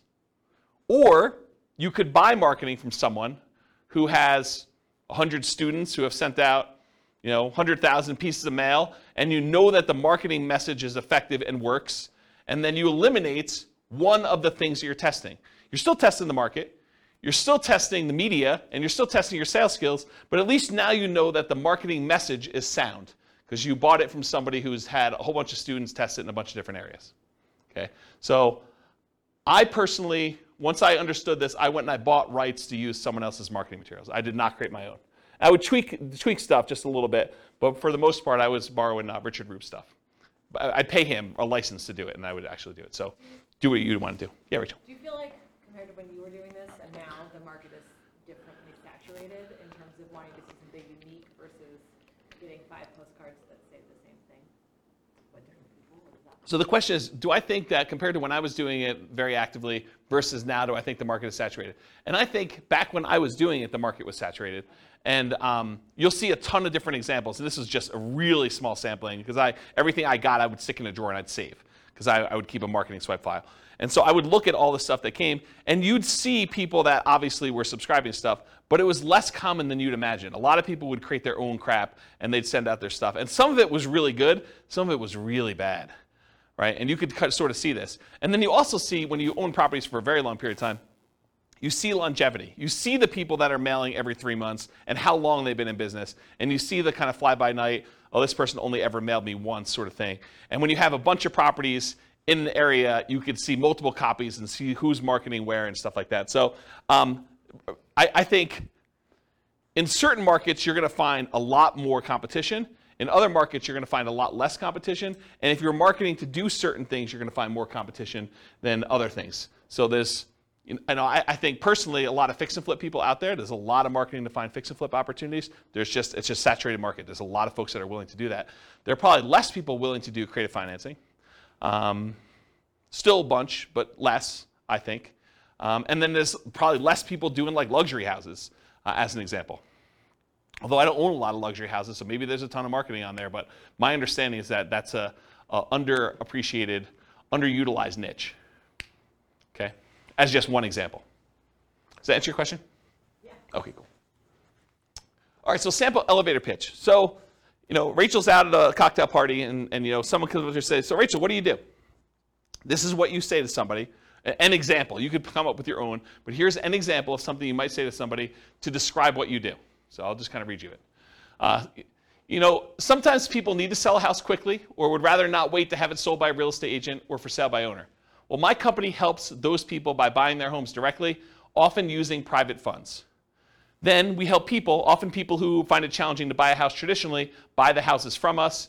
Often this involves renting or providing flexible owner financing to the buyers. So that would be an example of an elevator pitch that you might use. Now, if you were trying to raise private money, you might say that same thing, but after where you say my company helps those people by buying their homes directly, often using private funds, you might add in an additional thing about private funds. We help investors who are wanting to have alternatives to the stock market investment where we help them, we would pay them a return on those funds or something like that. So you could add that in there as well. Does that make sense? And adjust this for whatever you're doing in your business. Cool? Okay. All right, so here's a sample business card, and you guys there's lots of different, real estate investor business card variations. The reason I want to show you this one is it has an interesting twist that I've not seen used before. So in the state of Colorado, at least, the raising of private money is technically a licensed activity. You're supposed to have a license in order to borrow, like collect money from someone and give them a note secured by property to do that. So it's technically a licensed activity. And you're not supposed to go out there and actively advertise that you want to pay people a return for their money. That's a no-no. You're not supposed to do that. So the way that I thought about this is I'm supposed to disclose that I'm licensed. So why not use my license disclosure as a kind of sort of backdoor advertisement? So for my business card, the front of the business card looks like a traditional, I buy houses and apartments, private real estate solutions, has my contact information on there, my name, that I'm licensed, professional real estate entrepreneur, has my address, my website, and my email address on there. Nothing surprising about there, and this really kind of grinny photo on there, which people have told me I look a little crazy in that photo, back when I had hair. And then on the back of it, it says, licensing disclosure for private investors looking to earn returns from private real estate notes. So this is my disclosing to them that I have a license and that how the license works. And so it says, notice, the company name is a mortgage broker-dealer licensed by Colorado Division of Securities to create notes paying interest secured by a deed of trust on real estate for private individuals seeking those investments. James Orr is a licensed mortgage sales representative for that company. So this was a way to sort of advertise for anyone who is interested in that I am licensed and I do those things. Does that make sense? I've not seen anyone else do that. So I thought it was kind of an interesting way to do it. Any questions on this? I will get a beverage. Okay. And if the creepy photo wasn't enough on the front, it's faint on the back. Yeah, right? It's like my hypnotic stare. Hypnotic stare, creepy hypnotic stare. Okay, so here's some sample bandit signs. And you've seen these, right? We buy houses cash, fast. I buy houses, fast cash. And these are not you don't buy you don't usually buy the blank corrugated plastic and then handwrite these on here, although you could. You typically have them printed with the handwritten stuff on there. Then we buy houses, we take over payments, says telephone number. Need to sell your house fast, we buy houses, telephone number, any condition, any situation. And then avoid foreclosure. And you'll see some with black. Most of the time they're black and yellow or red and yellow or red and black, things like that. And I just put the McDonald's one out there because I thought it was funny. I think that's probably Photoshopped. It's probably not real. All right, any questions on bandit signs? Examples? Cool. All right, buying for motivated sellers in hot markets. So avoid the obvious seller like the MLS and for sale signs ads when a market's really, really hot, because often you're going to be outbid by owner occupants on those. If you got 20 offers seen on properties, you can kind of knock your head up against the wall if you want to, but I don't know. Probably do better things with your time. Run ads, send direct mail, do flyers, target niches like high equity, probate, divorce, absentee owners, burned out landlords, etc. And then be willing to spend 3 times as much in marketing to find these deals. It's a premium you pay for buying in a hot market. Network and seek referrals, solve problems. So sellers don't give away equity. They don't give you equity. What do? They trade their equity for solutions to problems. They're not giving you $20,000 or $30,000 or $40,000 in equity. They're saying, hey, look, I got this problem. I need a solution. I'm willing to trade you this equity for a solution to that problem. And then be willing, in some cases, to pay full retail with creative terms. That's one way you can deal with hot markets. And we're sort of coming out of a hot market right now. Fed just raised interest rates again today by 0.75. It's a second or third increase. Is third? Third increase, yeah. So, they're trying to slow down inflation. They're trying to fight inflation. And one of the ways to do that is adjust interest rates, which slows down the real estate market, and a lot of things are tied to the real estate market. All right, any questions on hot markets? Cool. All right, let's talk a little bit about direct mail. I like direct mail. So what are the pros and cons of doing direct mail? So I'll just kind of share some with you. You have a lot of control when you do direct mail. You do a lot of testing. You control when it goes out, how it goes out, all that stuff. Your coverage and reach, you can have really good coverage. You can have really good reach by going long distance. You do stuff local. You can focus on a lot of different things. There's a lot of flexibility. You can put out a large amount. You can put out a small amount. You can put out a small amount all the time, like every day. You have pretty good impact, especially if you have really good ads. You could change the size of the ad to have really big impact, or you could do postcards and do a lot of them. It has a pretty historic response rate, and with the movement of a lot of companies away from direct mail, there are less people competing with you in your mailbox. You show up alone. Versus someone goes online, you do pay-per-click, or you try to compete with SEO, and you want to come up for, sell a house fast in whatever your city is. Realize that you're not the only person trying to come up for that. There's other real estate agents, there's other investors, and so now you're competing with the 4 or 5 or 10 or 15 or 20 or 30 other people there. With a postcard, some days you're the only one that shows up there. Sometimes it's, you're the only one that shows up that month. So you definitely have a lot of ability to show up there without competition. You have selectivity. You can decide who you want to target versus having to hit a lot of waste, a lot of different people there. It's highly scalable. You could decide you want to buy one house every quarter, one house a year, or you could decide you could buy 10 houses a month. Whatever you want to do. It's a very scalable type of thing with direct mail. It's relatively inexpensive to do. It's proven. A lot of people have used it for. And the other thing is privacy. If I want to find out what someone is doing in order to market to find properties, and you're doing stuff online or you're putting an ad in the newspaper, I can go look at that newspaper, I can go look at the online stuff, and I can see what you're doing in your business. And I can try to deconstruct that. I know unless I have a house in that marketplace and you send direct mail to me, it's hard for me to see what you're doing. So there's some privacy way to do it there too. What are some of the downsides? Sometimes there's delays in delivery. You can't always time this perfectly. Sometimes you get poor quality lists. You'll have a bunch of undeliverables or bad names on there. The cost per exposure is relatively high to get your message in front of somebody. There's some possible saturation. And then sometimes the mail gets lost or it's undeliverable. If it looks like an advertisement and you have a disgruntled postal employee, sometimes they'll take your mail and just throw it away, especially if you're doing like every door direct mail where you hit every house in a neighborhood or a certain carrier route. Sometimes the carrier will say, 400 of these, no one's expecting these, I'm just going to throw them away. So you have some loss when you have that. All right, so those are pros and cons. So farm areas, let's talk about mailing lists and stuff like that. I'll show you some examples. So farm areas, geographically, you can decide you're going to market to a specific county or a specific city or a specific MLS area or a specific subdivision or a specific zip code. In my opinion, if you're going to go target a certain area with a mailing list, I think you should try to run some data on that thing and try to find out, hey, what's the typical age of a property or the range of property ages? What's the typical property price range of that list? How many days on market is it typically taking to sell in that area? How big of a discount from list price or premium over list price are people getting in that market? What's the price per square foot there? What are the typical lot sizes? And the reason why I think you want to run this is so that you don't spend a bunch of money on marketing for the first couple times you do it, only to realize you're getting really crazy, crappy leads because they're not what you want. You want to find out what the people you're mailing to, their houses look like from like a data perspective. Your own ones or ones around you, so you can pick geographically. You don't have to do local. You can decide to buy outside another market if you prefer. I was doing a lot of stuff in other markets. So I would do some stuff here, but I finally started doing a lot of marketing to some other cities that I wanted to buy in. Finding deals that fit your criteria based on geographic stuff, and then there are exceptions to every rule, all this stuff.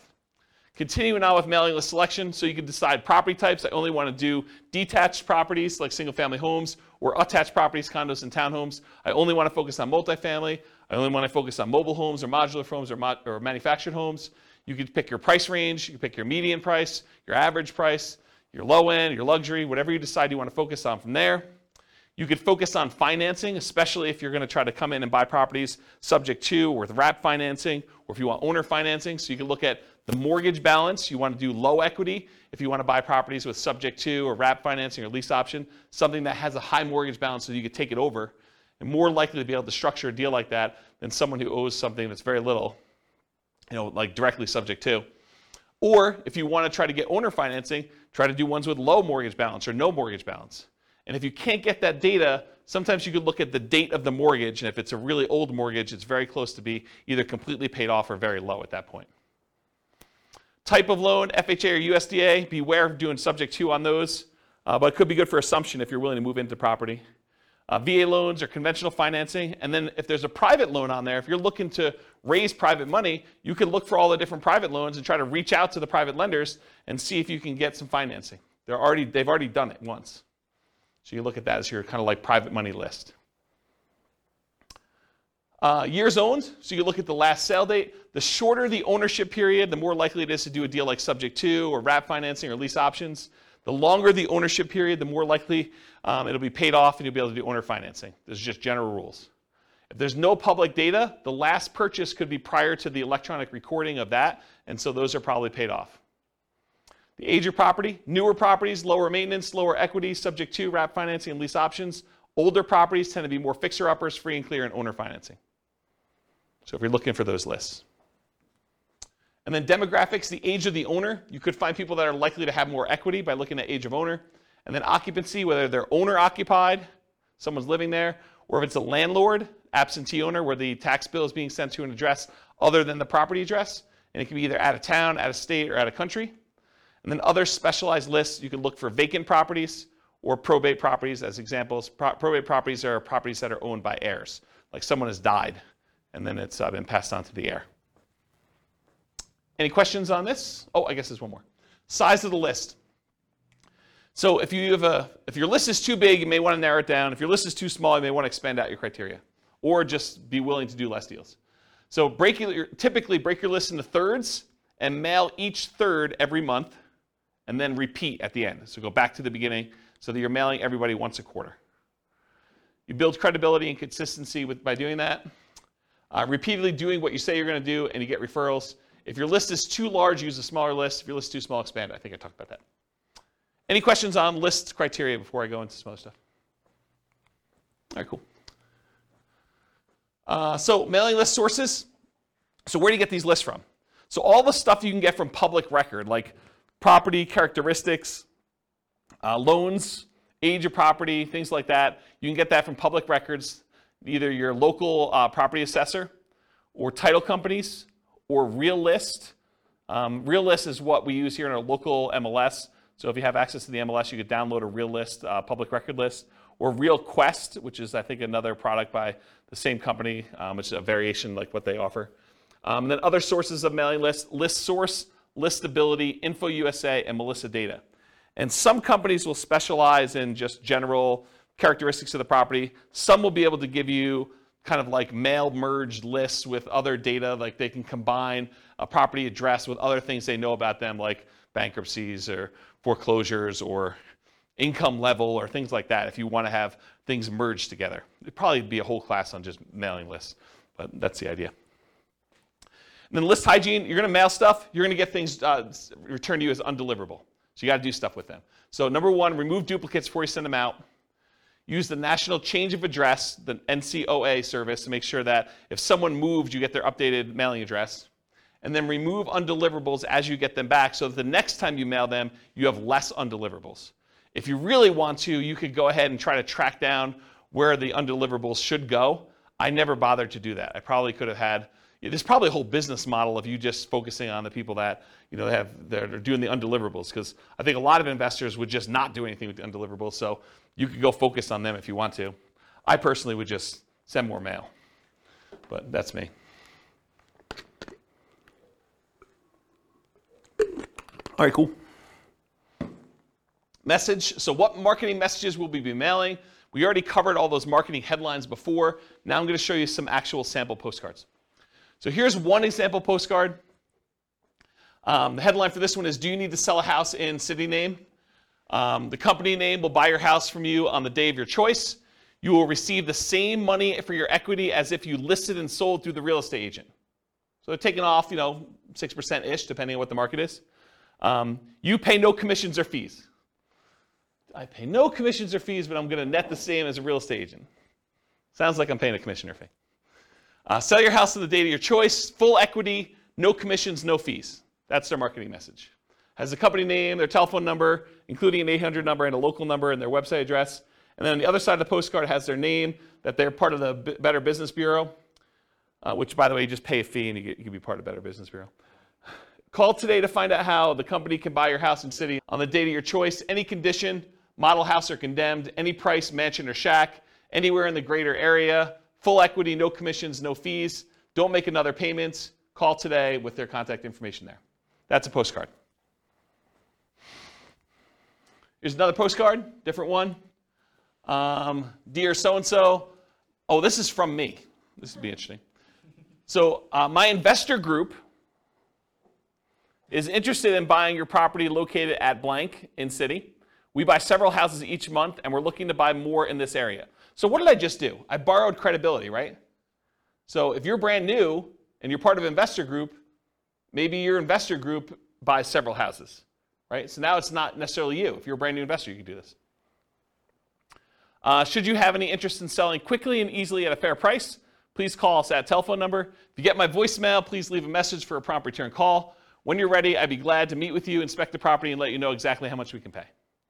You can also visit us at website address to submit a property information form and get the ball rolling. We have purchased hundreds of properties throughout our area since a date, so you may be a perfect solution for you selling your property. Call or visit our website to learn more about how we can buy your house as is on the date of your choice.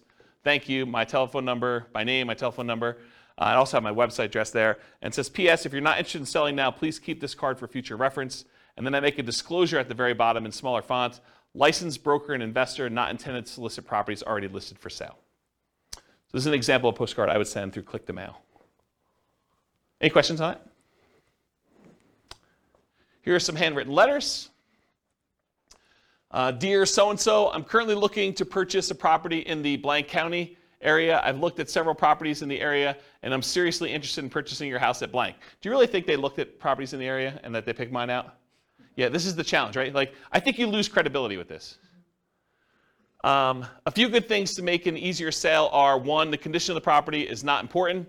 2, no realtor commissions. Why pay a commission if you don't have to? 3, I will pay cash and purchase in as-is condition with no bank inspections for termites, roof, electrical mold, etc. Is it really the bank doing that? Not really, but I'm being critical. I should be less critical. 4, our closing time is fast and flexible. You will not need to do any fix-up work if you are interested in selling. Please feel free to call me on my private toll-free number, which is this telephone number, and sincerely their name. What's that? It feels like an old letter. Do we say toll-free anymore? Yeah, probably not. Probably not, right? I do say area. Yeah. Here's another one. This one's not handwritten. It has a date and address and regarding a property address. Dear so-and-so, this company is interested in purchasing the property listed above. We will buy the property in its as-is condition. You will not have to make any repairs or improvements. We will make a cash offer to ensure there will be no problems with financing. You will not have to pay a real estate commission, and we will close around your schedule. Thank you for your consideration. If you're interested in selling the property referenced above, you can contact me directly at a local telephone number. Best regards, their name and their company name. Here's another handwritten yellow letter. This one was photocopied onto this. So, and then they had, you could tell the ink was different, so they would photocopy it, and then they'd write the name and the address separately. So everything else was photocopied, but then it was handwritten in the same ink color. So dear name, hi, my name is blank. My wife and I would like to, by the way, is this a male handwriting or female handwriting? Yeah, but it says my name is male name, right? I think you lose a little credibility there too. It's possible it's male handwriting, but this looks like female handwriting to me. Does it look like, anyone think it's male handwriting? No one in the room. Okay. What's that? I was kidding. I said, are you saying men can't have nice handwriting? No, I'm just, maybe, yeah, I guess that's probably inappropriate. Okay, I take it back. What's that? But do you think it also, people would lose, I think, I've thought about saying my husband and I, but I think as a female I would lose credibility in a lot of. Oh, I don't know about that. And I probably shouldn't touch that one. I don't know. I mean, the world's unfair. It's unfortunate, but maybe. Yeah. Yeah. Please call us at telephone number. They give multiple numbers. They also include their fax number and their email address. Please call. Thanks. And they've got his initials on there. This is a big national chain. This is a version of their letter. It's got the address, dear, certain names. Records indicate that you are, oh, this is actually a really instructive letter. You should really read this one. Records indicate that you're the owner of the property at blank. Are you interested in a cash offer for that property? Our business is buying and selling houses and multiple house packages. We rehab and resell houses, and we sell property to other investors. So they're telling you they buy houses, but they also say, hey, look, if you got more than one, we'll buy all of them, right? They're telling we'll do the package. We rehab and resell them. They're telling you what they're doing, and then we sell them to other investors. Well, that's pretty interesting. We only buy houses at a discount. They're disclosing that up front too, right? But when we buy them, we pay cash. We pay most normal closing costs. We take the house as is. You don't need to do any repairs. And we can close quickly if you want us to. If you're interested in selling and would like a quick cash offer on the house at blank, please call 800 number, set an appointment to see your home. We maintain a very high professional standard. We maintain very high professional standards in the conduct of our business. We believe in making a positive contribution to our community. Please call toll-free number. Excuse me, if you're interested in selling your home, or if you have any questions, thank you for your time to review my letter. Sincerely, their name. P.S. We pay cash and most normal closing costs for properties, and we could pay quickly if you want us to. Are you interested in selling your property at blank? Please call this number. So the P.S., which is the second most read part of the letter, is just another offer. It's basically repeating the offer. That's pretty instructive too. PPS, which I guess is the second P.S. in the letter, not ready to sell today, then please keep this letter with your important real estate documents and call us when you're ready. Interesting, right? I thought that one of the things I liked about this one is they're telling you we're looking for a discount. So are they going to get a higher volume of calls or more qualified calls? More qualified, right? Yeah. I bet they paid a lot to have that drawn up too. Yeah, like tested it and professional copywriter sort of thing. Yeah. And this is what's great. Like once you get a copy or a couple copies of these, you can modify it to your own stuff, right? Like don't copy it verbatim, but massage. Kind of use this as a guide and then write your own. Here's another couple postcard samples. Rachel buys houses in city. Unwanted estate, foreclosure, divorce, other bills piling up, had enough landlording, need to get out of town. Any condition, any location, any situation, close in 10 days. Call Rachel at her telephone number here. Problems don't just solve themselves. Call Rachel for a free consultative session.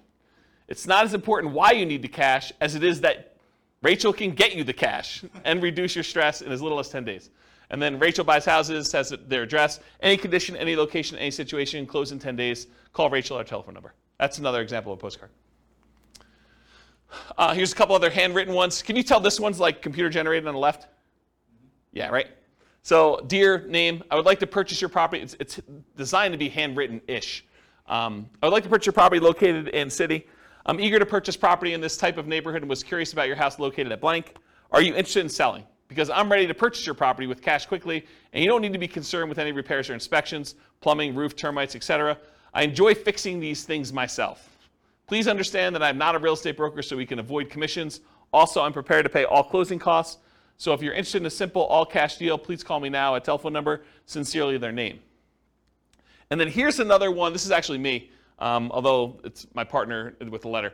And so this one was photocopied onto a sheet, and then we would write in their address here and their name up here. So everything else was photocopied with black ink onto a yellow legal pad sheet of paper. Basically, we'd go get the legal pads, we'd cut them, we'd pull them out and stick them into the copy machine and just print it right on this. And when we did a white sheet with the thing, we had a yellow sheet underneath it so you could see where the lines would line up, and then we just copied it right onto here, and so that's how this was done.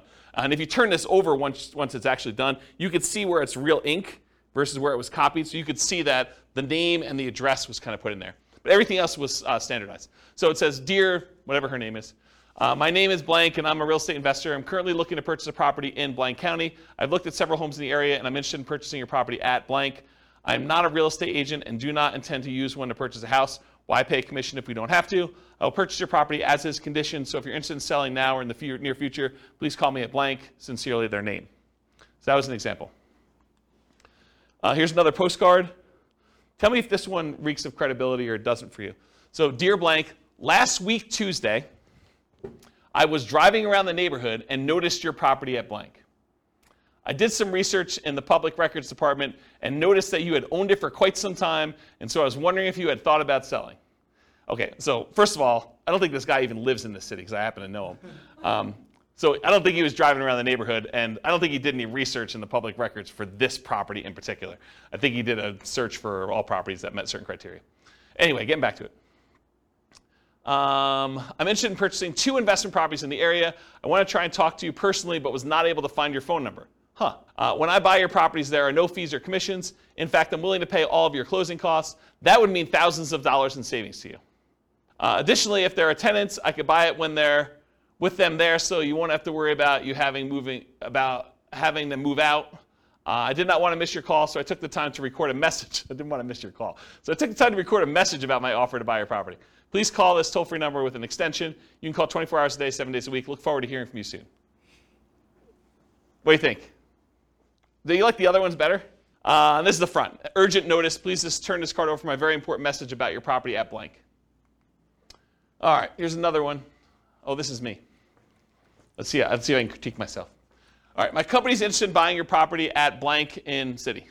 As a professional house buyer, I look to buy several houses each month, especially in this area, and since we use a long-term approach, we can usually offer you top dollar and close whenever you want. There's no need for you to fix up the house, put it on the market, pay any fees or commissions when I buy your house. If you have any interest in selling now or in the future, please call me direct at blank.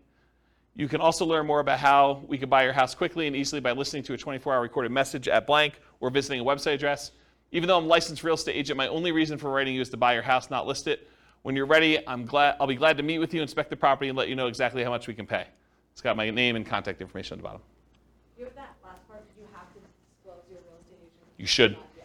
You should. If you're not one, you don't have to disclose it. That's true. Yeah. That's true. Yeah. Another one you probably have heard of before. So this one says, we buy houses, problem, rent houses, repair problems, inheritances, vacant houses. And then the other side, the no problem way to sell your house. We pay cash. We can close fast. Foreclosure solutions, any condition, any location. Inheritances, vacant houses, rent houses. The company name will buy your house now just the way it is. Call toll-free number and has the address and everything on there. I just want to show you what an envelope looked like. It's just handwritten like that. Here's an example of one that goes into like the, what do you call this, money mailer, like the ones you have like the 500 coupons. This is just an example of one doing We Buy Houses. So wanting to sell now, facing foreclosure, one more, owe more than it's worth, bad tenants, major repairs, divorce, relocating. It's okay, We Buy House, any condition. It has a telephone number and some stuff on there. Another postcards, We Buy Houses cash, getting cash offer, close quickly. Any area, any price, any condition, call now. Has a website address, download your free special report, the 5 easiest ways to stop foreclosure in under 48 hours or less. So who is this person targeting? Someone who's in foreclosure, right? Could it really be this easy to stop foreclosure at absolutely little or no cost and in less than 48 hours? Getting your life right back on track with one small decision. Facing foreclosure, bankruptcy, late on payments, rising interest or balloon mortgage, recently laid off, we can help. Free report reveals all the details. Discover how to sell your house fast in a few short days, avoid foreclosure, take care of your mortgage payments, never pay a commission to get your house sold. Download it for free now at the address. I think there's a couple more. If you're considering selling, we would like to make a cash offer, selling blank, the address. We'd like to make cash offer as is now. Upon contacting us, we provide you with the best possible offer promptly. Your offer will include verification from a financial institution certifying our ability to purchase your property with cash. We can close within 72 hours or at your earliest convenience. So there you go, there's 72 hours. Over the past 10 years, we have bought houses from thousands of people in an honest and professional manner. If you'd like to sell this one, that you sell this or any other property you own, please contact us at telephone number or visit us at a website address. There are contact information there. And apparently they're operating in a whole bunch of cities because they listed them all at the bottom. Here's another one. This is more like a form. Fill this out. Dear homeowner, which is very generic. We are investors who buy and sell houses in city area. Through public record, we are aware of a property you own here in blank county. If you're interested in selling your home here, please contact their names, a telephone number, or if you prefer, you can fill out the bottom portion of this letter and mail it to us at the address above. We guarantee you an offer and we will be in contact with you as soon as we receive the information listed at the bottom. We are looking forward to doing business with you and hope to hear from you soon. And it's basically, yeah, I want to sell my property. I'm asking blank. It's occupied or it's vacant. Beds, baths, square footage, pool, lot size. Why are you selling? Does property need repairs? Is there a mortgage? Are payments current? And then your contact information. And then it says we'll inspect the property from the exterior and call you shortly with an offer. Interesting approach. Slightly different one. Do you want to sell your blank property? And they highlighted it.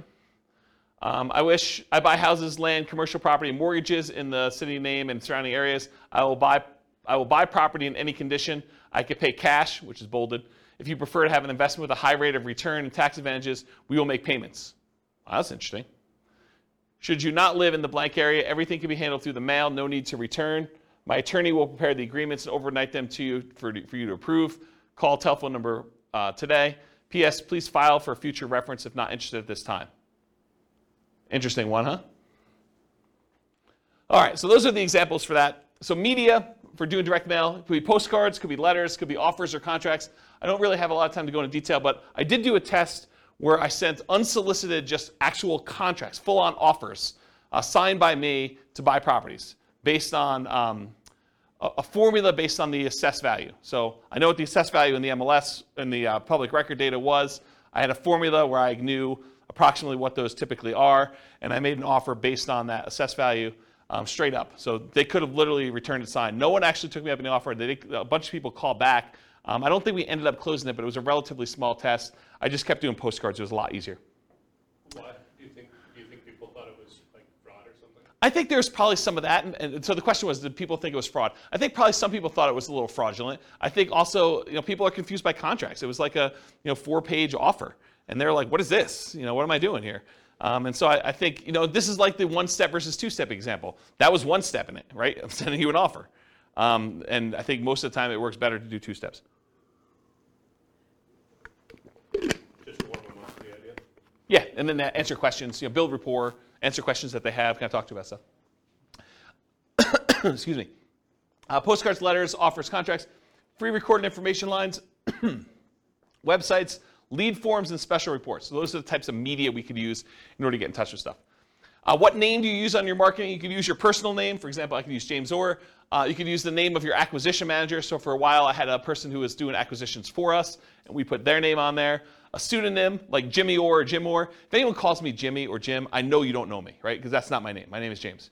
So you could put this on there, though, so when someone calls on the phone, they're like, hey, is Jimmy there? I know it's from certain marketing.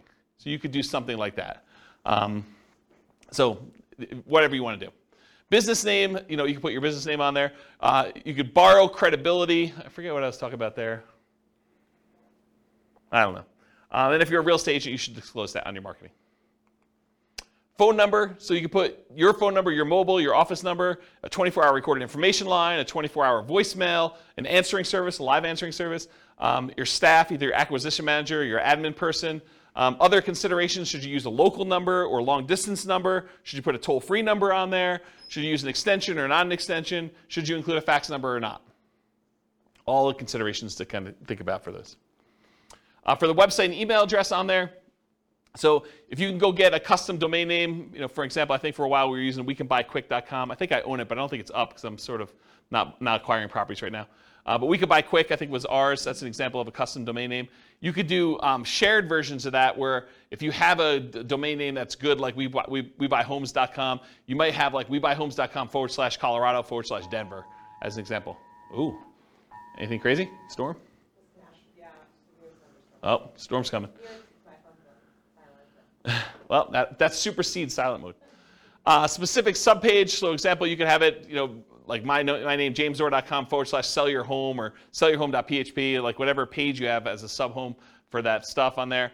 And then if you do 2-step marketing, you can have them go to a lead form that sends a special report, or have them go directly to the special report just shown on there, or you can have them go and see your testimonials and credibility packet online as well. So those are just options for that. And then email address, do you use a free email like jamesorr@gmail.com, or do you use like a custom one like james@wecoulddbuyquick.com, which doesn't go anywhere, so please don't email me at that one. You can set up an autoresponder so that if people acquire stuff, they can do that. Or there's certain services where you can email an email address, and that subscribes you to an email list, or it can go directly to you, as some examples. What return address to use? Should it be business or personal? Just make sure it matches your thing. If you're saying my wife and I buy houses, you don't want to have like your business address and have it be a business name on there and stuff like that. I would not recommend doing your home address. You might get people actually coming and driving by, especially if they're upset for whatever reason. You can use P.O. Box, local business address, out-of-state address, like a mailing service return address. Sometimes that happens too, like if we're hiring a mailing company, which we've done in the past to do that. Mailing frequency. Sorry, I'm a little over, guys. Hopefully you don't mind. Moving parade. You need to be in front of them when they think about selling. So repeated hits. 80% of sales requires 5 follow-up phone calls after the meeting. That's according to the Marketing Donut. And at any given time, only 3% of your market is actively buying, or in this case, selling. 56% are not ready. 40% are poised to begin. And that's from Vorsight. And then 63% of people requesting information on your company today will not purchase for at least 3 months. And 20% will take more than 12 months to buy. And that's from Marketing Donut as well. So you got to keep in front of people over time. And only a small percentage of people are like ready to go right now. If you email them or email them again 3 months later, you have another percentage of people that are kind of doing that. And then certain ones will take a little bit of time to actually make a decision. So those come back around. You build this up over time and you have a much better, more stable lead flow after a while. Then mailing services, you could use local print and mailing houses, or the U.S. Postal Service has a company that they do for doing direct mail services called click2mail.com. It's click the number 2 and then mail.com for doing that. That's it. Any questions? Was that helpful? Was that like good overview of how to market, find off-market deals? A lot of detail? Good stuff for you? Any questions? If you guys want to, are you going to do stuff? Like, what do you need help with? What questions you got? None? Overwhelmed? Only kind of related, but so when you're talking like to the MLS or different things, is there a way, you talked about different things to look for if you're looking for a certain number of bedrooms, that's obvious, but is there a way to search for like unfinished basement? I feel like I never see that. In the MLS you can, but not in assessor data. Well, I wonder if assessor data has that field. We're getting so much better at that. I bet you there is some fields for that. Okay. But you'd have to look it up. You'd have to go pull down the data, because a lot of times these have like 155 fields, right?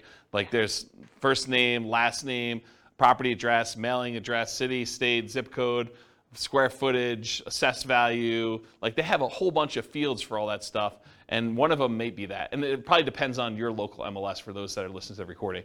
But I have not looked for that one. Yeah, I know it's in the MLS. So I don't know if it's in public record data or not. Yeah, I'd have to look at that. The public record has a bunch of data points, though. They have a whole bunch. Yeah, you're looking for like opportunities to do like fix up a basement or something. Yeah, I think that's. Yeah, like we were talking last week, I'd asked you, I think, about, I forget which one it was, nomading, fix and flip to nomad, Yeah. or whatever. We were just talking about ways to buy houses where we still get conventional financing because it's totally run down. We probably can't, but if it's a house that has an unfinished basement, you can get good financing and then potentially add beds and baths. Yeah. Get some value. Yeah, that's a good way to do it. Yeah. Yeah, that's a good idea. That's probably a good strategy to do for like that fixer-upper nomad version. Yeah. Cool. Any other questions? Sorry for going late. I appreciate you guys coming. Thank you all. I will see you all next week. Bye-bye for now. With home prices up, mortgage interest rates up, and rents up, but not quite enough to counteract the higher prices and interest rates. Cash flow on rental properties in San Diego is harder than ever. Book a call with the Real Estate Financial Planner to apply our proprietary 88 strategies to improve cash flow on your rentals. See the show notes for a link to schedule your call and improve your cash flow today. If you're a real estate agent, lender, or professional in San Diego that wants to help our real estate investor listeners, consider reaching out to learn about collaboration opportunities with this podcast. We'd love to add more value to our listeners by having you assist our investors buy, sell, and finance their real estate investments. See the show notes to schedule a call to discuss collaboration opportunities.